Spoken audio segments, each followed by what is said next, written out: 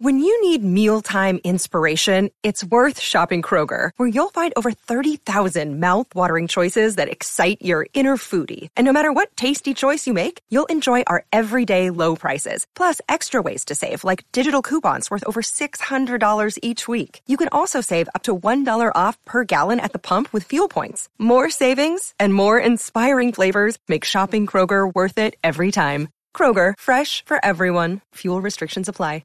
Another day is here, and you're ready for it. What to wear? Check. Breakfast, lunch, and dinner? Check. Planning for what's next and how to save for it? That's where Bank of America can help. For your financial to-dos, Bank of America has experts ready to help get you closer to your goals. Get started at one of our local financial centers or 24/7 in our mobile banking app. Find a location near you at bankofamerica.com/talktous. What would you like the power to do? Mobile banking requires downloading the app and is only available for select devices. Message and data rates may apply. Bank of America N.A., member FDIC.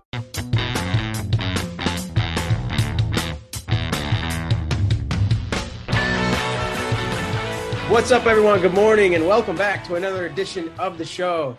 It is Tuesday, March 7th, 2023, and it's episode 372. Excited about this one. We're on the heels of conference weekend, but we're going to switch gears, and we have one of the young up-and-coming women in the country joining us on the show today. It's Janida Garcia. Janida, how are you today? I'm good. How are you? I'm doing great. Thanks for joining us. I know we want to get into your college decision, but before we do that, I kind of want to just take some time, get to know you, your story a little bit better, and then we'll hit it with where you're going. So just kind of start basic. Where are you from? What's it like? And how old were you when you got into wrestling?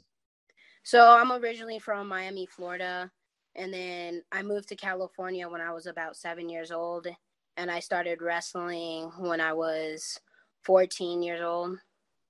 And so like 14, 13 in that medium. Okay. How'd you get into it? Well, what was a friend, a flyer, so at school? How did you kind of get introduced to wrestling, and why did you want to do it? Oh, so my dad fought MMA for a while. He was a Bellator fighter, and I kind of wanted to fight, but he didn't want me to get hit in the face. So he put me in jiu-jitsu first, and then I was like throwing people, and then I was getting penalized all the time.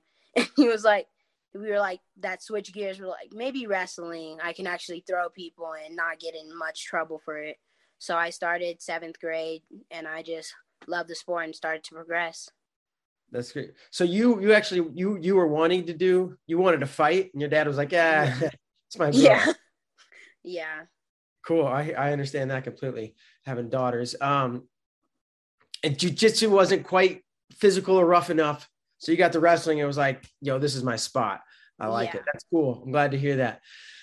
So you're into it, right? But like, what hooked you, right? Because now you're going to go to college. It's your life, right? It's different from like a casual thing to like, once you're really into wrestling, you're really into wrestling. Was there a moment or a match or a practice or I don't know, an event that hooked you and you were like, yo, I'm all in? Well, so I started with folk style, and I wasn't really feeling folk style too much until freestyle came in. I was seeing all the throws and the 5-pointers. And then when I hit my first 5-pointer during COVID, I was like, oh yeah, this is where I'm meant to be. Was that a practice or at an event? No, the Viper Pit 2021. Yeah. Just hands around the belly, straight over the top, 5-pointer? Yeah, suplex. Yeah. That's awesome. I'm glad to hear that. Did you have success kind of right away, or did you struggle at all with when I got into it, only with the boys I would lose a couple of times, but I've always had success with the girls. And so that also made me like it too a lot, because I wasn't just getting beat on and beat on and beat on. I was kind of in the middle. Like, I went to California USA State my first year in 7th grade, and I took 3rd, and I was like, okay, I can handle myself. Yeah, that's fantastic. So, as you're coming up to wrestling, you're into it now.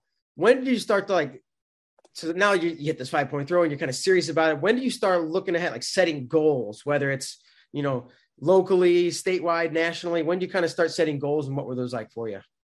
So, always like every match I try to set a goal. Like if it was the place, if it was to just make it to the second day. And I've always tried to find the best person, and like my always goal for every tournament, I'm like, all right, if this person's like the top, all right, my goal is to beat this person. And then I keep looking on who's ahead of me. All right, I'm beating them. I'm gonna destroy them. I'm gonna get close. Yeah. Can you think back to an event where, you weren't the favorite and you set a goal to beat someone and you ended up achieving that? Probably Napa my freshman year. I wasn't really like looking like to place or anything. Like I wasn't seeded or anything. And I had Katie Gomez, and then I beat her, made it to the semis, then lost. But it was a big win for me because I had no idea what national wrestling was at the time. And then Sure. I was like, oh, she's a nationally ranked wrestler. That's probably huge for your confidence, huh? Yeah, I was. Yeah, that's great.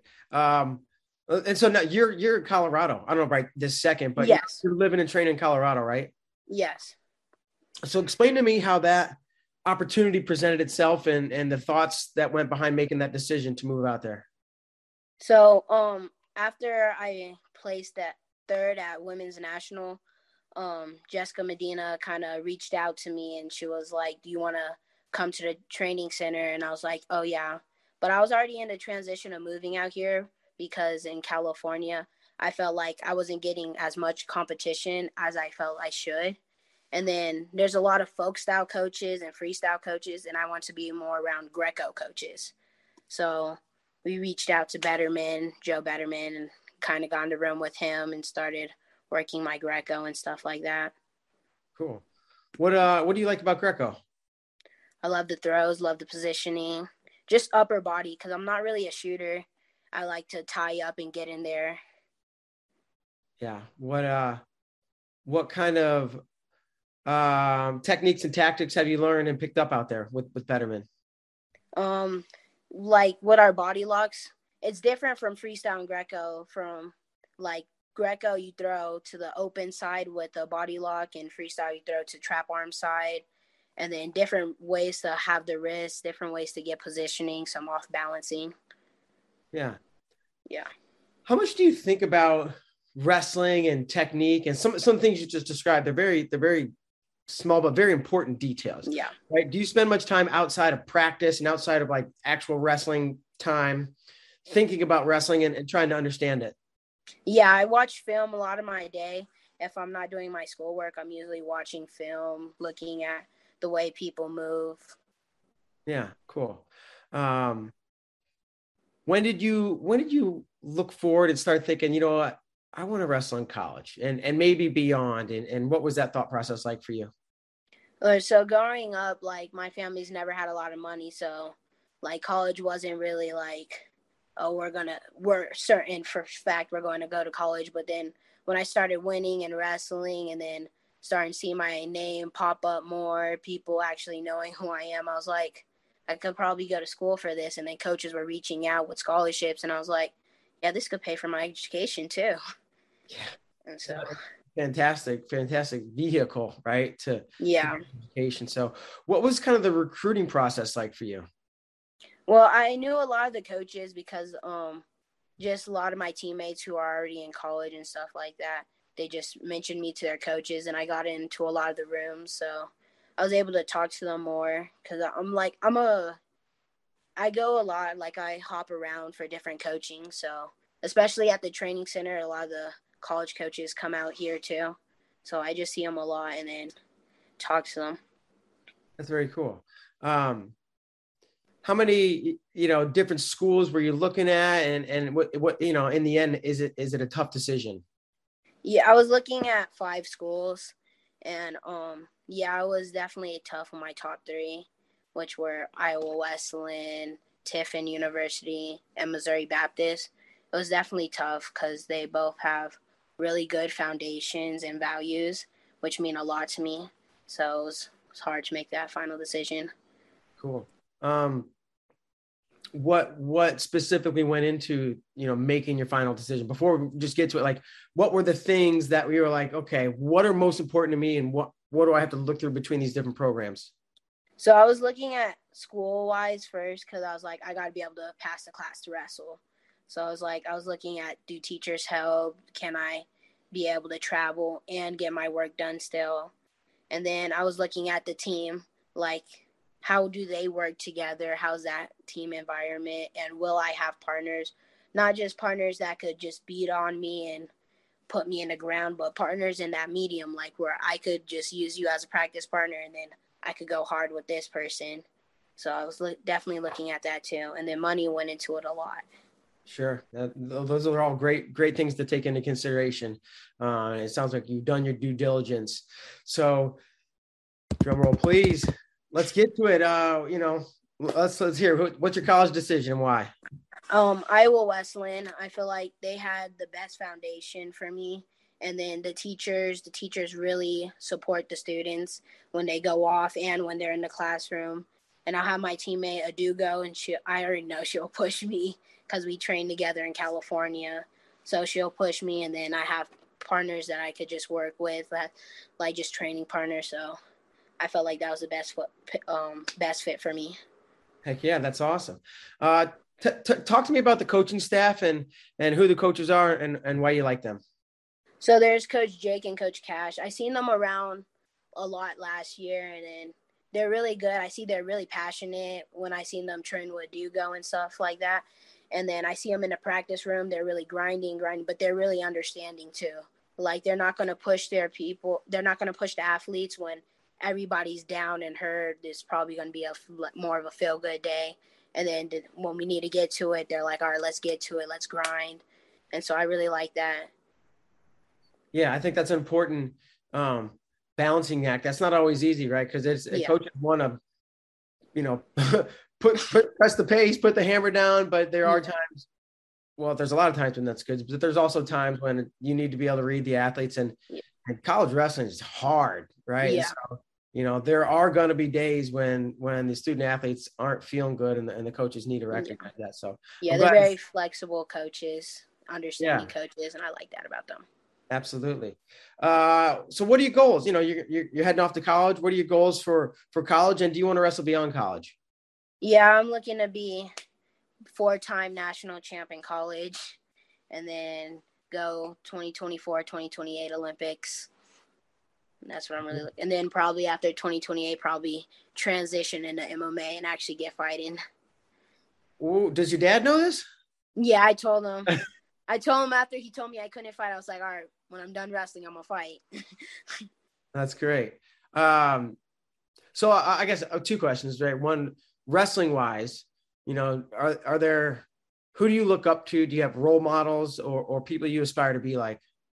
Yeah, I really look up to Jenna Burkett. She's out here with me too at the training center, and Tamira Mensah and Sarah, just like the Olympians that I train with here. Yeah. They really set the bar high. I practice with them a lot. They go hard, but just their mentality, they might pound me into the ground and be like, hey, it's okay. Just get back up. Keep trying. Like, you're not going to win, but you have to have that mentality that you can take me down. And they really build my personality up, build my spirit, keep pushing me. And they're really good people, really good mindset. Like, Jenna just had surgery, and I already see her back in the room just walking around and stuff. And I'm like, yeah, really good vibes all around. Yeah, you man, those are some great role models, and they're in, we're in one of the best eras for women's wrestling, top to bottom. Our teams, nails, not just on the mat, not just in the competition side, but as you mentioned, the way they train and the mentalities they bring. So a great situation for you there. Same kind of question with MMA. Do you follow MMAs closely, and do you have role models that you aspire to be like? I don't really follow MMA as much as I do wrestling, but I do want to be like my dad. I really looked up to him when he was fighting.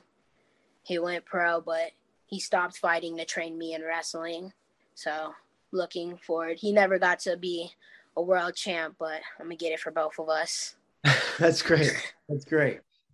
Just a couple more things. I'll let you be on your way. A little game we like to play with our guests. It's called Wins and Whoopins.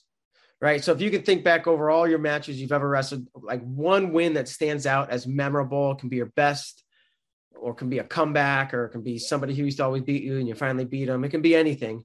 And then like one whooping where you just got the tar beat out of you and you walked off the mat and you're like, I don't even know if I know how to tie my shoes.